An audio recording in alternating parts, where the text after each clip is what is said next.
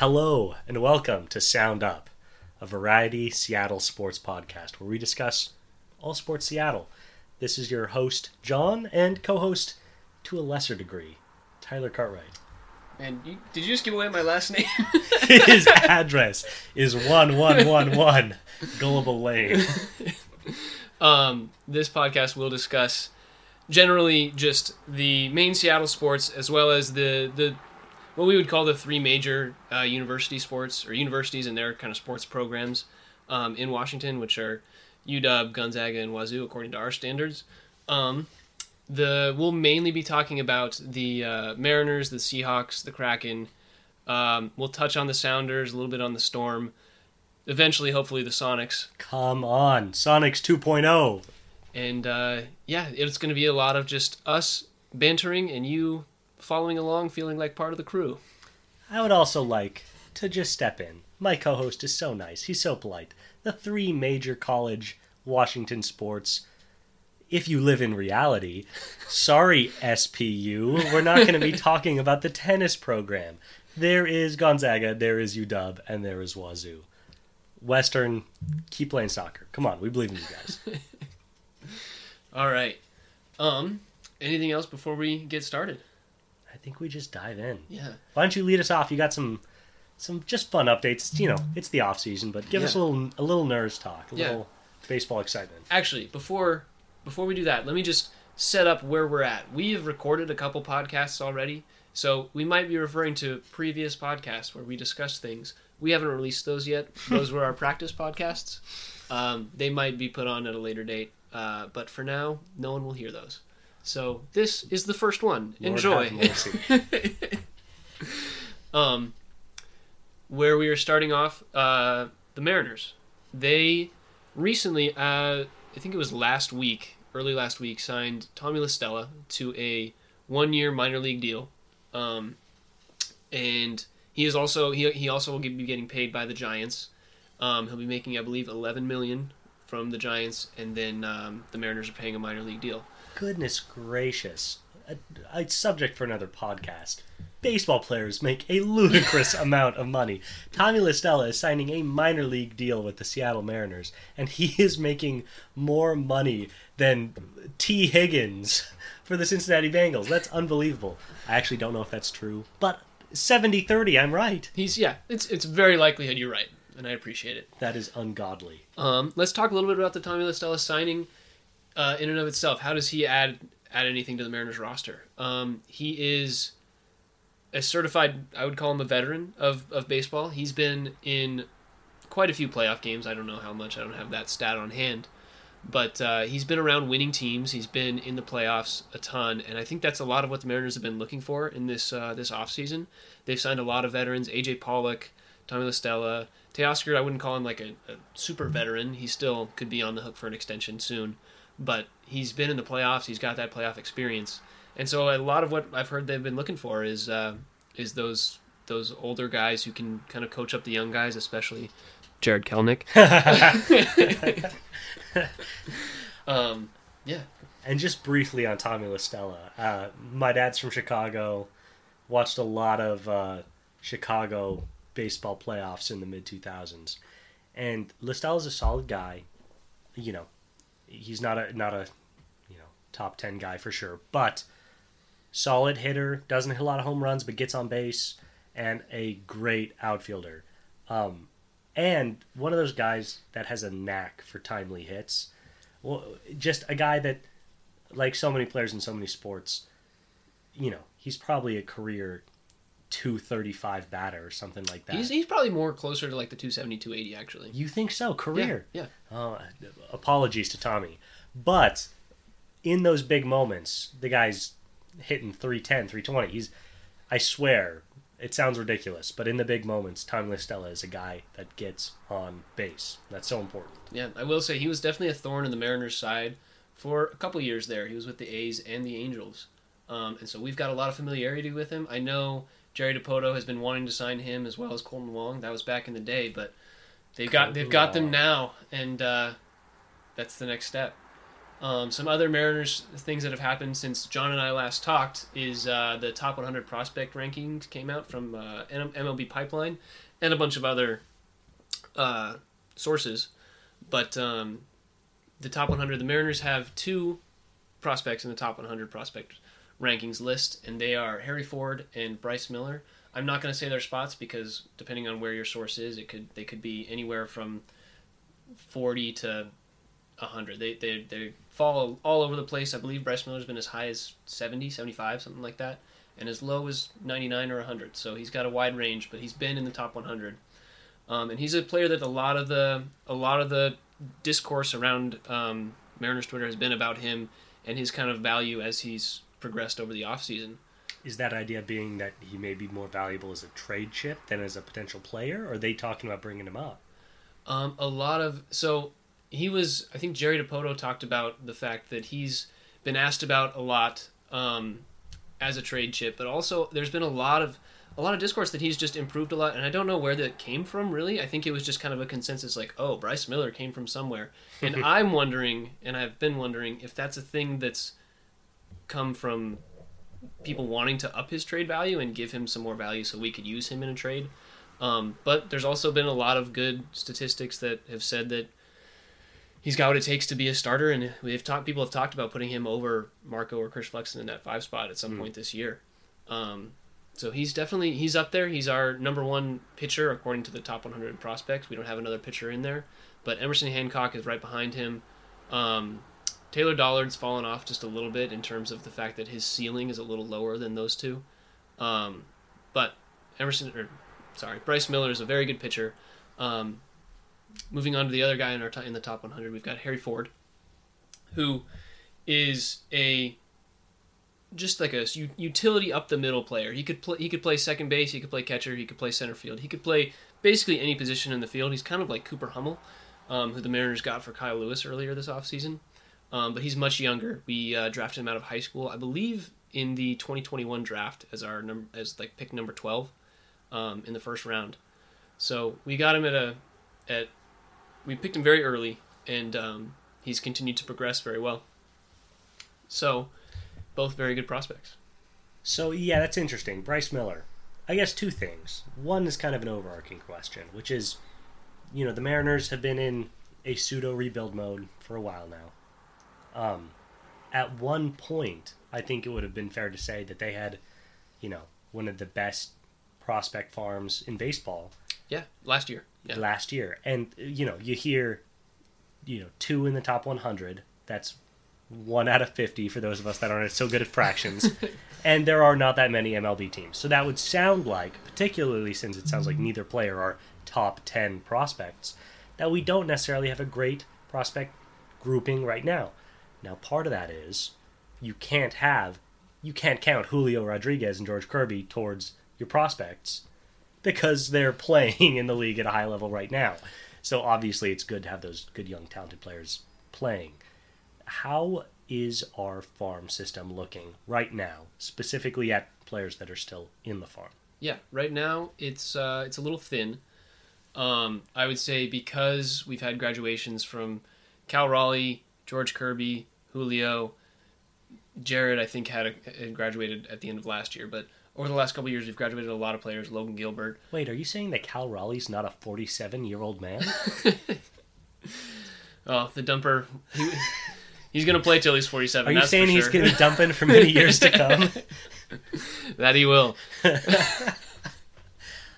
Okay, but a little thin. Yeah, right now. A little thin. We traded away to get Luis Castillo last season. We traded away our 2. God, what a great deal. Our 2 top tier prospects in Noelvi Marte and Edwin Arroyo, I believe his name was. Bye. And I think their numbers in the mid 30s in the prospect rankings right now. So if we had them, we would have 4 in the top 100 prospects. But you don't become a good team by having the top prospect or top farm system. You become a good team by having the top players.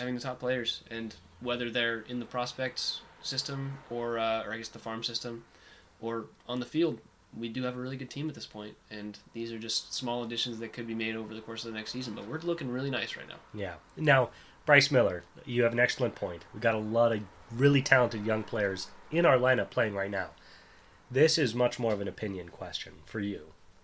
Bryce Miller, talented. Kirby, monstrous. Both very young.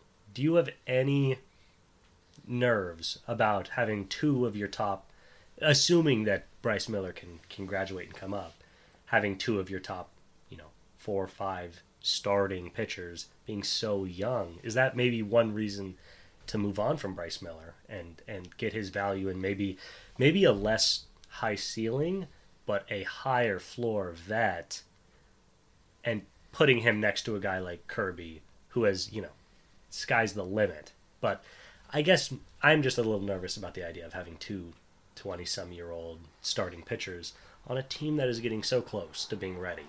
Let me just add this. Logan Gilbert is 1 year further removed, but he's 2 years out of being a prospect as well. Logan Gilbert?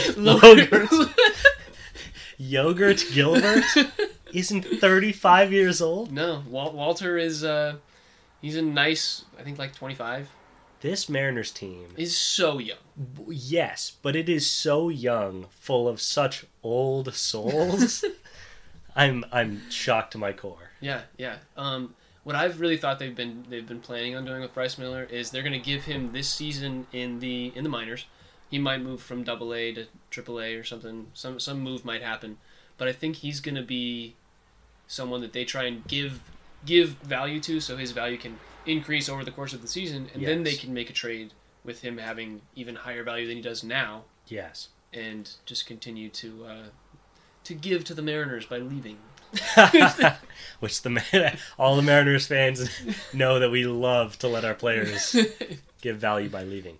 Okay, so that would show that then the team believes in the player, but he may not be the best fit on this team. Yes. So give him a chance to shine, and then let him shine somewhere else. Yeah. I like that, and I think with this team that's probably appropriate. Yeah.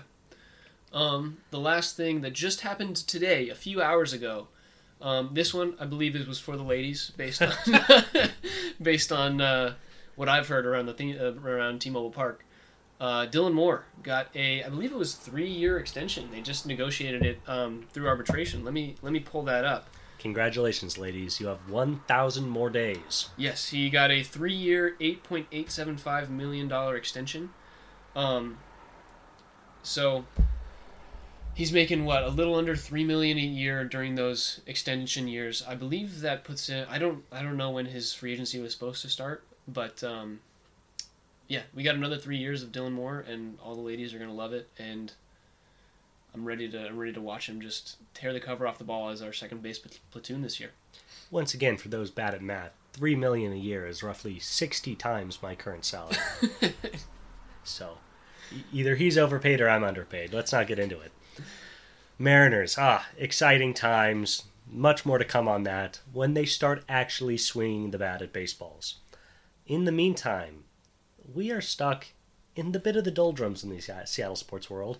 We're going to get into some more niche discussions in a minute, but we figured, going against the very foundation of this podcast in the first episode, as all successful businesses do, we were going to talk about the biggest story on hand, which is the NFL playoffs.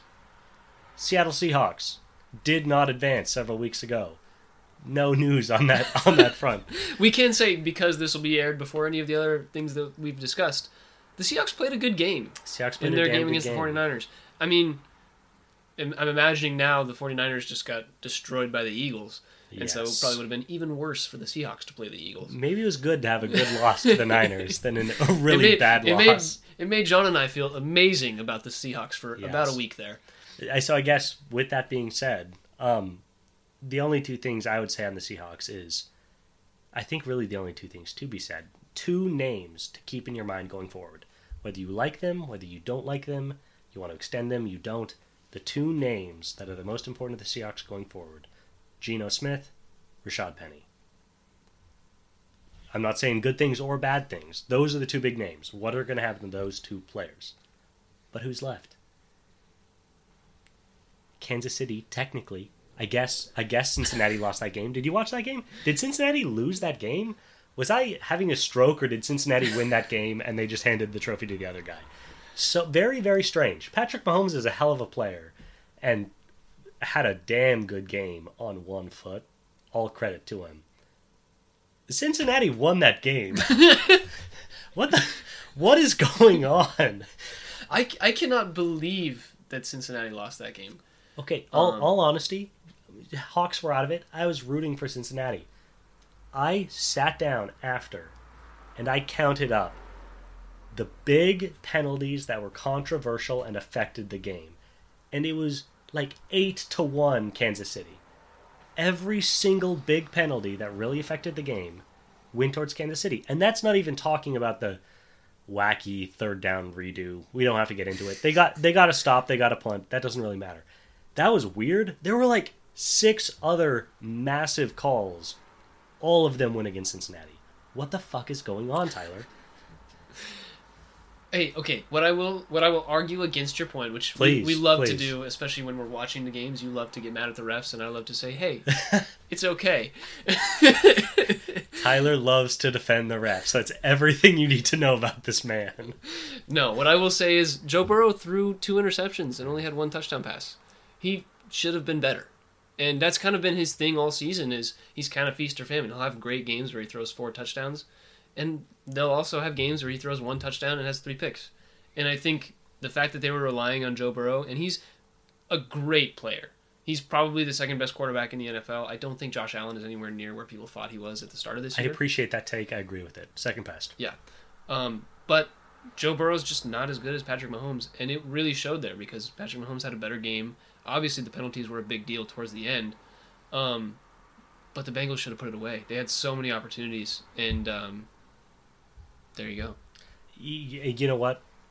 I was getting close. I was getting close as this game approached. I was saying to myself, if Joe Burrow won 4 straight against Mahomes and went to 2 straight Super Bowls, I was getting ready to say that he's the best quarterback in the NFL. I was.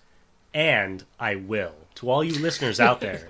It's going to happen. In 2 years, I will be back with more evidence on my side saying that Joe Burrow is the best quarterback in the NFL, because he will be. He's that good. Mahomes is the man right now. With that being said, the 2 biggest takeaways from that game for me were, oh my God, Joe Burrow has to throw the ball as quickly as he possibly can because the pressure is coming at him right away. And the other being, oh my God, it's 3rd or 4th down, and Patrick Mahomes has 12 seconds to decide what to do. Really impressed with the Kansas City O-line, especially with a hobbled quarterback. I thought they were amazing.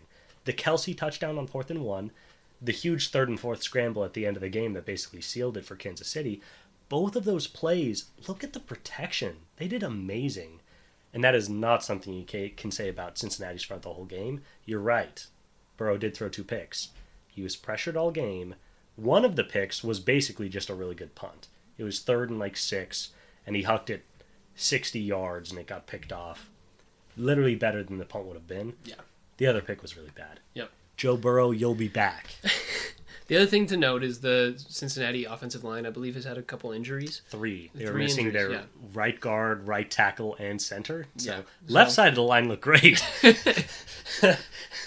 The side Chris Jones was not on.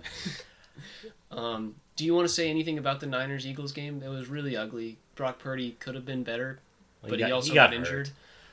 Here's my hot take for that game. Really, there's not much to say. Eagles are good.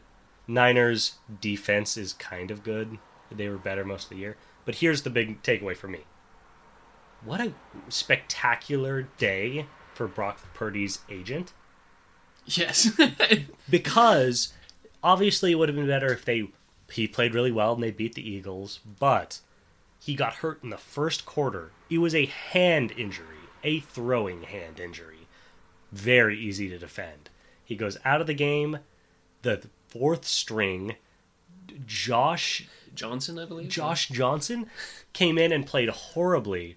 Purdy came back in the second half, rallied a little bit, sucked. But he's got the built-in excuse. So what he is he is 7-0 as a healthy starter. He has not lost a game as a healthy starter. I think he's 9-0 as a healthy starter. But maybe I'm wrong. I have no idea. But he's won a lot of games and lost 0 as a healthy starter. We could say undefeated as a healthy starter. And he gets to go into the offseason saying, commit to me or don't. Somebody will pay me. Yeah. And somebody will, because he has not lost a game where he's healthy. Great day for Josh Purdy's agent. Congratulations to his mom. She will be getting a new house or a new car very soon. Very exciting for the Purdy family. Yep. Super Bowl prediction? Do you have any thoughts? I think the Eagles looked unstoppable. I think they looked unstoppable. We love to disagree. I think the Eagles are going to beat Kansas City by like 14 points. So you're agreeing with me? I'm agreeing with you. Yeah. The line right now, for all you bettors out there, I'm in rehabilitation. I can't do this or I'll have to call my sponsor. But Kansas City is minus... Oh, no, I'm sorry. Philadelphia is minus 1.5. Yeah, Kansas City is plus 1.5. Oh my God, bet on Philly. Take a second mortgage out on your house.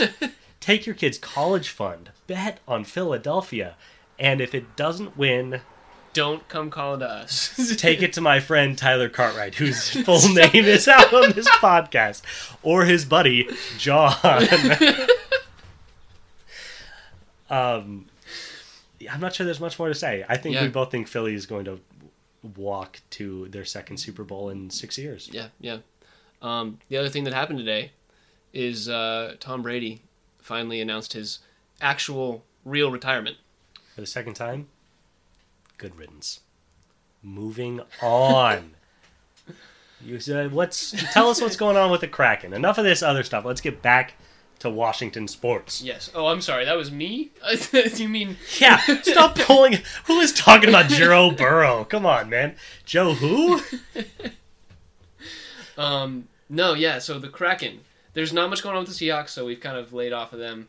But the Kraken, God, all of the Seattle fans who like hockey are just hating on Tyler Myers of the Vancouver Canucks, who... As if we needed another reason to hate on the Vancouver Canucks.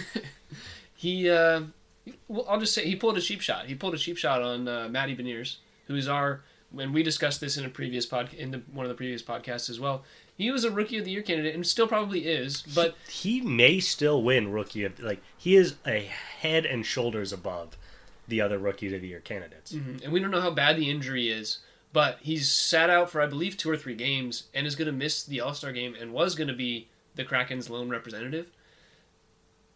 And that's just that. First of all, that sucks because the Kraken are doing great this year, and they won't have anybody to represent them in the NHL All-Star game. And it sucks for Beniers, who until now has had a great campaign, and he still could. We don't know when he's going to come back, but it's one of those things where he's missed a couple games. If the All-Star game was in 2 months, he would be there. It's not like him missing these games makes his resume not good enough. He's been that good. Yep. It's literally just a case of bad timing. Yep.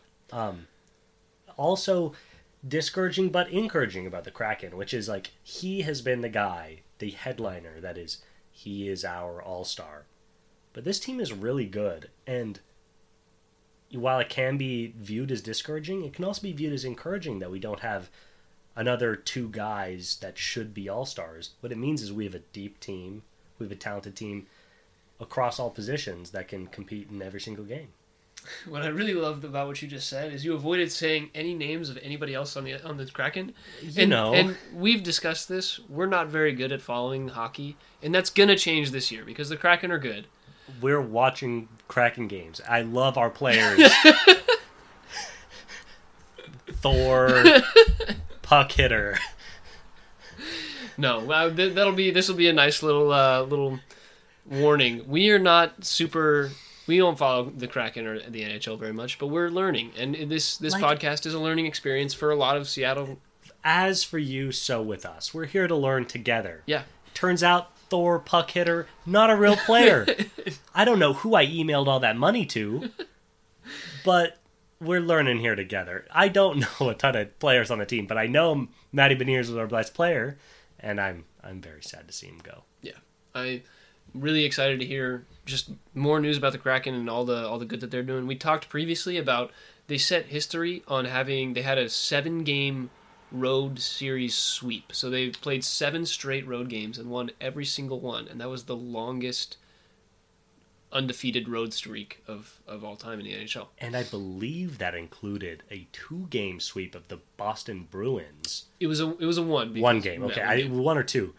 Who are the best team in hockey right now? Yeah, the Boston Bruins have been amazing. Yeah, they have been, but we're right there. Don't lead us to the we're playoffs. competing. That's what We're I'm saying. competing. And once again, maybe talking out of our butts a little bit, but come Stanley Cup time, we'll be primed and ready to provide. I swear to you, I'll know all the players' names, not just Thor Puckhitter. By the time we get there, it's exciting. We haven't been doing a good enough job of getting up to date, but we will, because this is a good team, and frankly, in a time where we're waiting on the Mariners, the Seahawks are done, and the Sonics are locked in a jail cell in Oklahoma City. Oh, tragic. They are the team to talk about, and we need to get informed. Listeners, get informed with us. Let's do it together. Yeah, feel free to comment. I don't know if this will be out on YouTube or Spotify, wherever it goes. Feel free to talk to us. I guess John doesn't have a Twitter, but you can tweet me at Tycart50, TYCART50 on Twitter, and once again, all the other stuff. But contact either John or Tyler Cartwright, whoever's easier to find. Please, we'd love to hear your comments. Okay, moving on from a great team we don't know enough about to a fading team we don't know quite enough about. One thing that I can say that I'm 100% sure on is the single most successful sports franchise of the last 2 decades in Seattle. Oh, yeah. Is the Seattle Storm. And there's not really a question about it. And I cannot say that I've watched enough Storm games, considering their success. I remember watching Sue Bird's last game and getting emotional. Yep. Regardless of the fact that to be fair, I have not watched. I am not going to pretend to be a day one Storm guy, but I do remember watching that game, and you could just feel it that was something special. But today, February 1st, 2023, we lost Breanna Stewart to the Liberty. Now, it's tough. There's really no way around it. It's tough. Sue Bird retires. Breanna Stewart leaves. Our 2 best players by a sizable gap are now both gone. And we are staring down the barrel of a number 1 pick in 2024. Yeah, Stewart was a 2-time WNBA champ with Sue Bird when she was around.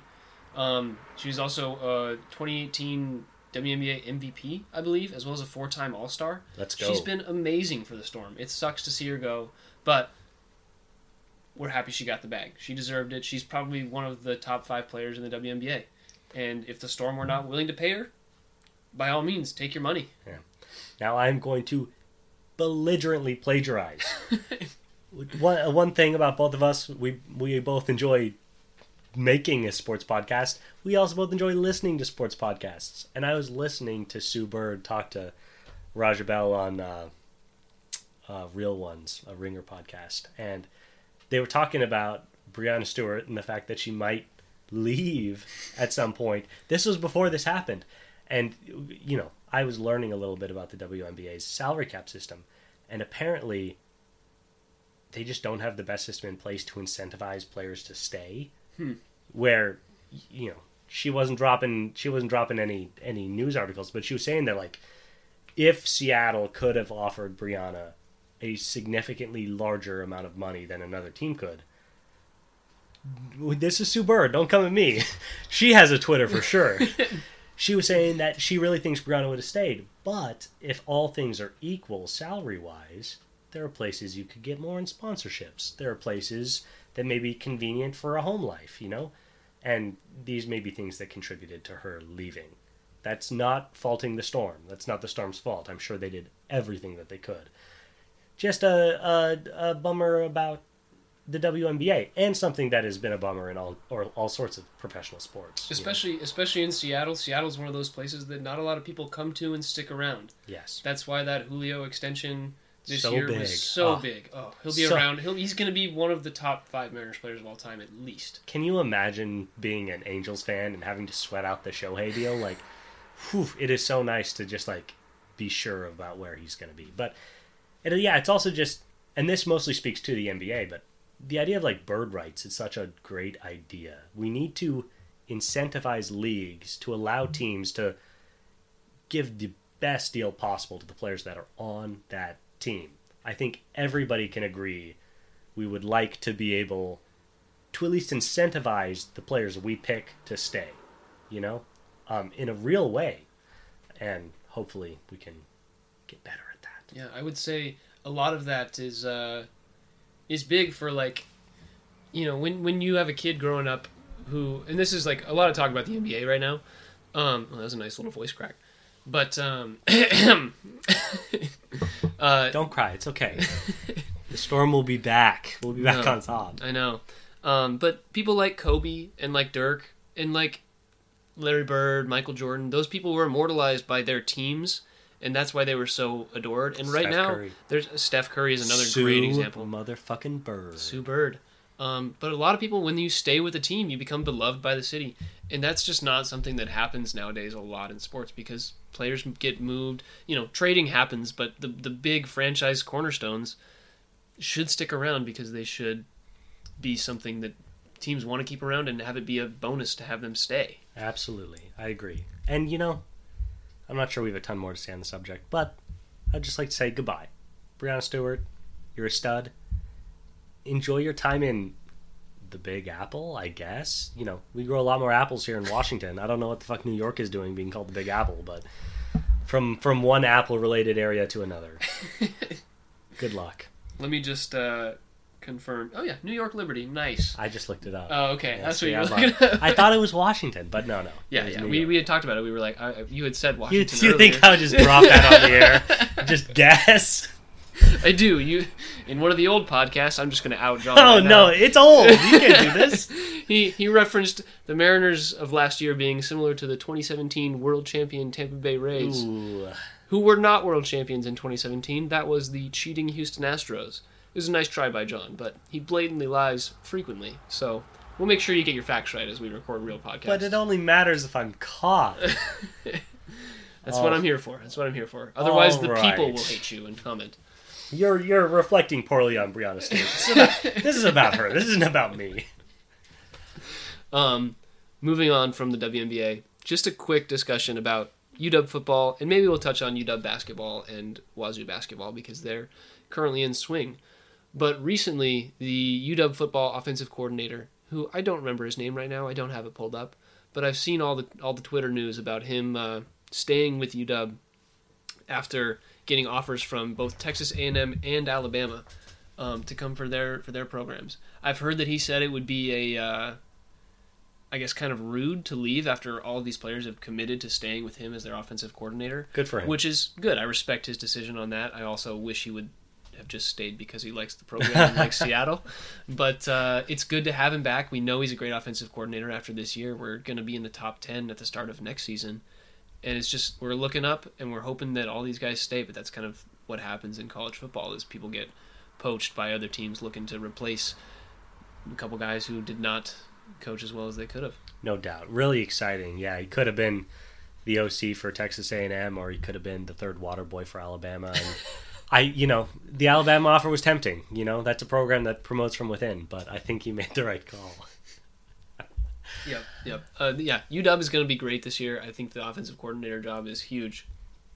In terms of basketball, they're not looking too hot recently. They've after they played a close one. They won, I think, 3 of 4 against. They beat Cal, Stanford, and then Arizona State. Lost to the number 5 team in the nation in Arizona, which was fine. They scored 71 points but allowed 92, so their defense was not looking great in that game. But they're just they're very hit or miss on how their defense plays, and better teams with better coaches will get the better of them because that's just what happens. I think Mike Hopkins needs to step up his game in terms of his offensive game plan, and he's been the way that this might be a little too in detail for you people who aren't following UW basketball, but the way that the Syracuse 2-3 zone works, which is where Mike Hopkins came from, is you need to have just a bunch of tall, athletic guys. And UW doesn't really have that. They've got a bunch of 6'2" point guard, shooting guard types, and those are not the types of guys you want to have in this zone where you have to be big and athletic. And that's just not the type. Carmelo Anthony was the shooting guard for the Syracuse team when they won back in the day. And UW does not look like that team. Now, can you remind me, was it Jaden or Jalen McDaniels? Jaden. No, Jaden. Whew. Goodness, thanks a lot, Miss McDaniels, for making that as hard on all of us as possible. What I was just going to say is, it's been really fun as a Zag fan to watch UW's evolution from a team with Jaden McDaniels and Isaiah Stewart to NBA bodies playing in a completely inept defensive system to a really great defensive system being manned by a team with just no NBA bodies to man it. It's been really the best of both worlds. Yeah, I will say it's been tough watching UW play Gonzaga for the last 10 years.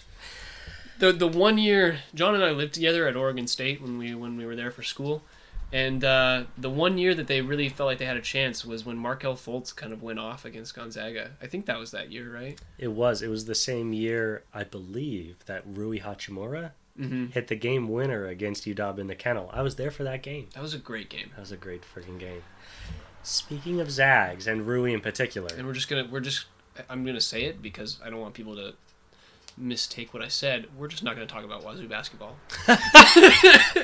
And Wazoo basketball exists. More later on that. But first, I guess we should also say at the top, Wazoo deserves its place in the top 3 of Washington sports, and they will get their due diligence when the time comes. Tyler is a UW grad. I am a Gonzaga Bulldogs grad. We don't actively follow them nearly as much as we probably could, being such big Seattle sports and Washington sports fans. Yeah, but we ride for our guys first and foremost. So, the Gonzaga, where are we at? It's very confusing. Are we ranked in the top 12? Yes. Did we lose to a, top 400 team? Yes. I don't want to talk about any of that. I want to talk about something a little more upbeat. I want to talk about Zags in the NBA. Now, this week, I'm sure everybody knows, Rui Hachimura, former Zag. Oh yeah, everybody. Everybody knows. I'll tell my Japanese listeners out there. Rui Hachimura, longtime Washington Wizard and former Zag, got traded to the Lakers. He's been playing very good since playing alongside LeBron James. And it just made me think about what kind of a strong pool of players there are from Gonzaga in the NBA. And I just wanted to take a minute during what's been, all things considered, a down year for Gonzaga basketball, to just shine some light on the former Zags that are thriving in the NBA. Rui Hachimura, you are seen. Keep it up. Keep grinding. Domantas Sabonis is the big one. He's going to be an all-star for the second straight year. He's been a monster on Sacramento, and him and De'Aaron Fox are leading that team to what will be their first playoff berth in 14 years? No. 20? No, that was the Mariners. I think they're 14 or 15 now. Okay. At least that many years. And that's amazing. We should give him his crown. Best Zag in the NBA. Sabonis, nobody's really that close to right now. Kelly Olynyk has been very good on the resurgent Jazz. He's been very good for 11 years, however long he's been in the NBA. He has been, not good enough that anybody really notices him, but, a much appreciated player by every team he's been on. No team says goodbye to Kelly Olynyk without, fond memories in their heart, even though he has bounced around a lot. But he's just a really good 3-5 that, really... When I say 3-5, I mean a center 5 that shoots threes. There you go. Anyway, Jalen Suggs just got back from injury. He's the one guy that I just covered my mouth when talking into the mic. He's the one guy who I've been worried is not going to pan out as well as people thought he would. And I wonder if that's due to his size, because he's athletic, but I think it's just the wear and tear in the NBA can be rough on a smaller body. Agreed. He's got a point guard body. He's 6'3". Is he? Okay. He's as big as Steph and thicker too, but wider. Carries more muscle on his frame. But yeah, he has had struggles with injuries. One thing I will say, the offensive development has been slow. He's averaging 9 points and 2 assists a game as a backup point guard. Not necessarily what you'd want from the number 4 pick in the draft. Yeah, 3 or 4 or 5. Yeah, but his defense has been everything as advertised, if not better. He has been a stud defensively since he came into the league. Tonight, his second game back from injury, he had 5 steals, 3 of which were from James Harden, who's considered one of the better ball handlers in the NBA. He is a very, very talented defensive point guard. And shooting's not been great. Once he gets the shooting up, gets a little better on turnovers, he will be their starting point guard as a defensive anchor. You're saying Markelle Fultz is not going to be the Magic starting point guard? Markelle Fultz is not a point guard by any definition of the word. He could start as an undersized shooting guard. I think that's the thing. They drafted him as a point guard. Markelle Fultz has a long and productive career ahead of him as a really disappointing undersized 2 in the CJ McCollum role that scores points but is so horrendous defensively that he leaves people wondering if he's even worth it. It's better than he was for those couple of years that... oh, man. Those couple of years where his free throws were like the number one thing in the news for a little while. The Sixers were tough. I actually like Markelle. He's been good on the Magic, and I think, honestly, him and Jalen might work well together. I do like that combo. A little undersized, but Markelle brings the offensive punch, and Jalen brings the defensive punch. Yeah. Little UW Zag synergy there. Yeah, it reminds me of something that's going on right now. In many ways, we are the Markelle and Jalen of podcasting. One other guy that I really want to talk about with Gonzaga who's doing really well in the NBA is Chet Holmgren. Chet Holmgren. This is a crazy fact. Guys, check me on this. This is unbelievable. Chet Holmgren has yet to miss a shot in his pro career. Can you believe that? He has not missed a shot in his pro career. Shooting 100% from the field. Yeah, to be fair, he hasn't made a shot yet either. But he is avoiding bad misses. I am like the Little League coach that's all about taking balls. He's not taking bad shots. He's not swinging at balls. Yeah. Good eye, Chet. Good eye. Okay, but so this is crazy. And this, we brought Chet into it. This covers the last 2 Zags I wanted to talk about in our Zag in the NBA section. Chet Holmgren, the number 2 pick in the draft, hurt his foot stepping on LeBron James. That fucking... Just retire, dude. Take a page from Tom Brady's book and know when it's time to leave. And then do it 1 year later. That's true. But Chet's been hurt. He's going to be awesome. Honestly, it might not be a bad thing for him to miss a year. I'm certain that the Oklahoma City executives just have a tube hooked up to his arm, just pumping lard into him. Just putting some muscle on this man. He could, if he comes out 350 pounds of pure fat, they will be excited. At least there will be some weight on him, But I think it'll be good for his overall development to have a year to focus on his body, which is very skinny and very frail. But if I would have told you at the beginning of this year that, and by this year I mean the beginning of the NBA season, not the beginning of 2023. If I would have told you that Chet Holmgren would not be the best rookie Zag in the NBA, you would have thought I was pulling your leg. But that's the case. Obviously, Chet's not playing, but Andrew Nembhard has been awesome for the Pacers. He's been really, really good.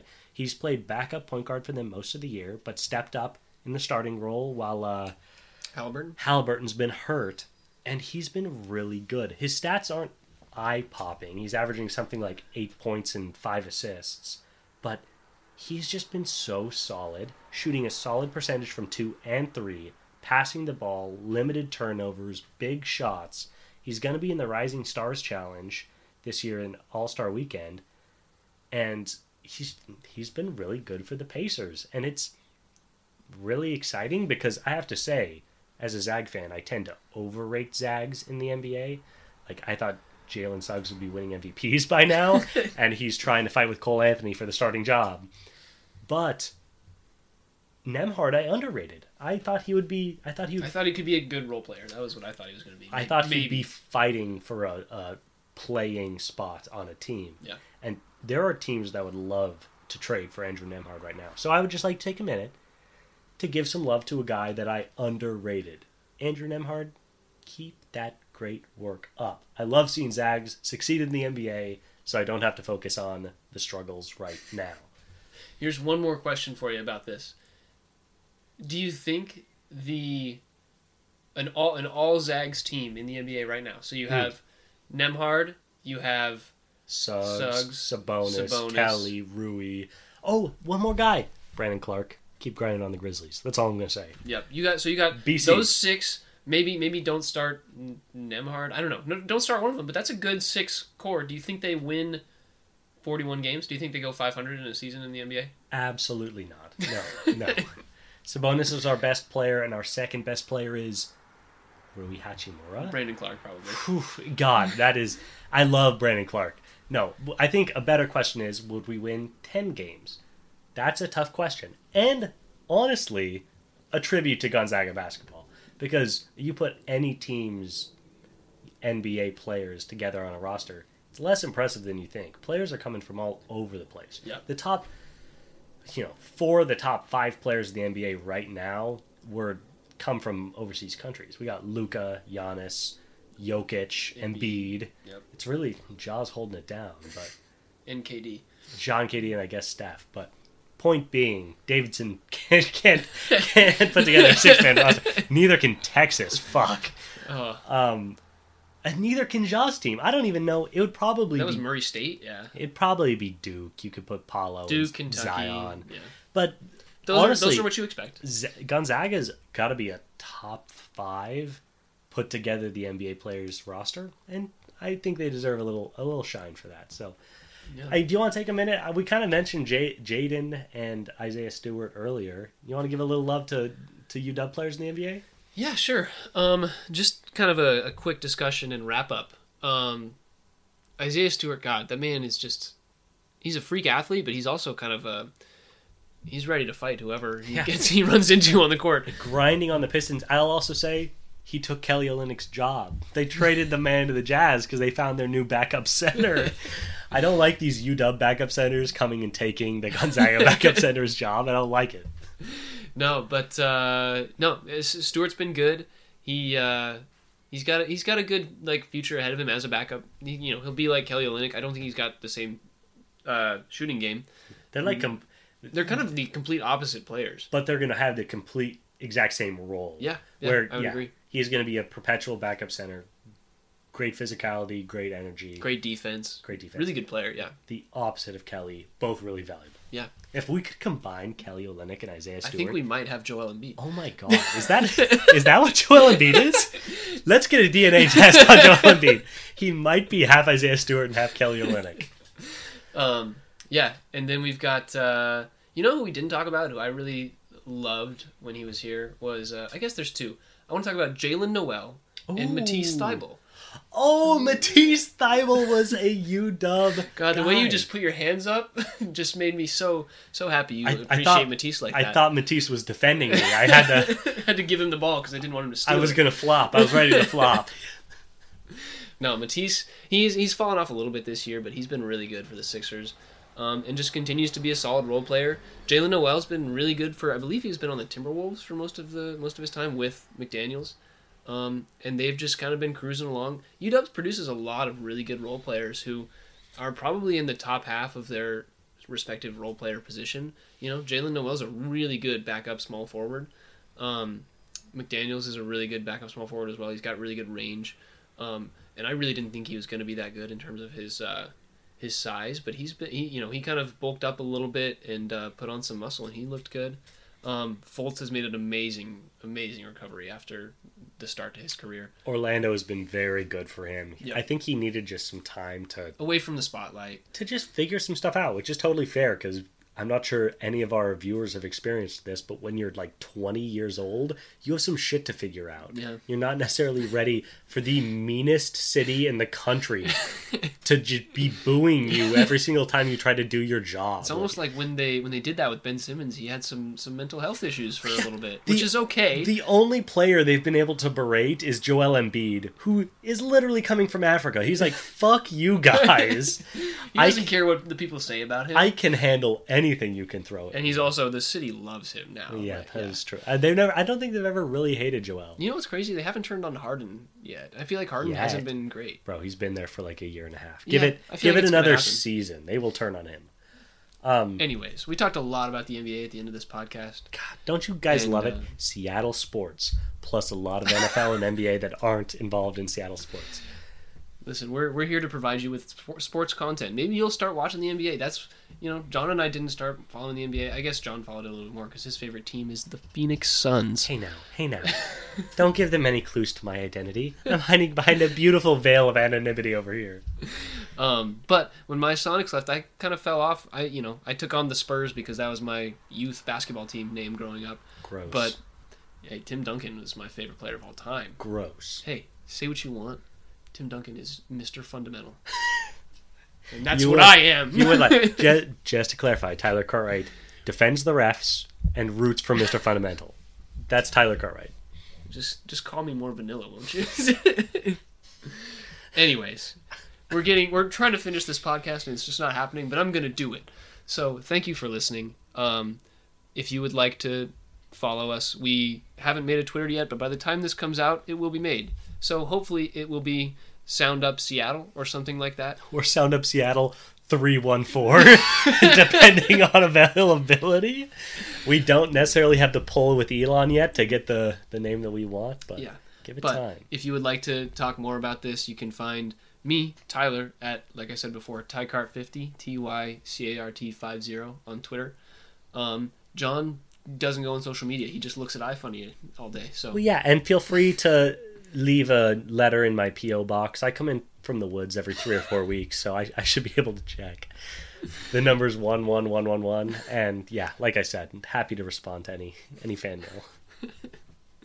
All right, thank you very much, and have a good week. We'll talk to you guys later. Go Nerds? Go Go Nerds. Hawks? Right Who's now, going right now? Right now, go Squids. Go Squids, baby. Squid up. Hello, everybody, and welcome to Sound Up. Sound Up Sports. Boarding. Yeah. You can cut it off from the beginning.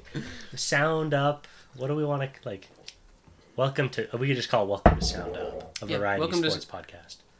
A variety Seattle sports podcast. You're right. I was really looking for that third word. It wasn't necessary. Tyler, cut here.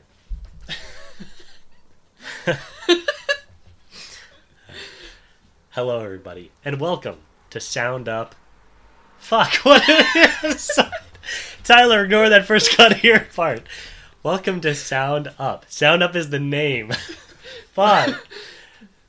You can say the Sound Up podcast, not just Sound Up. The Sound Up podcast. That'll probably help. A variety Seattle sports podcast. I don't want to say podcast twice. Welcome to Sound Up. It's easy. I can do it. Welcome to Sound Up, a variety Seattle sports podcast. Yes.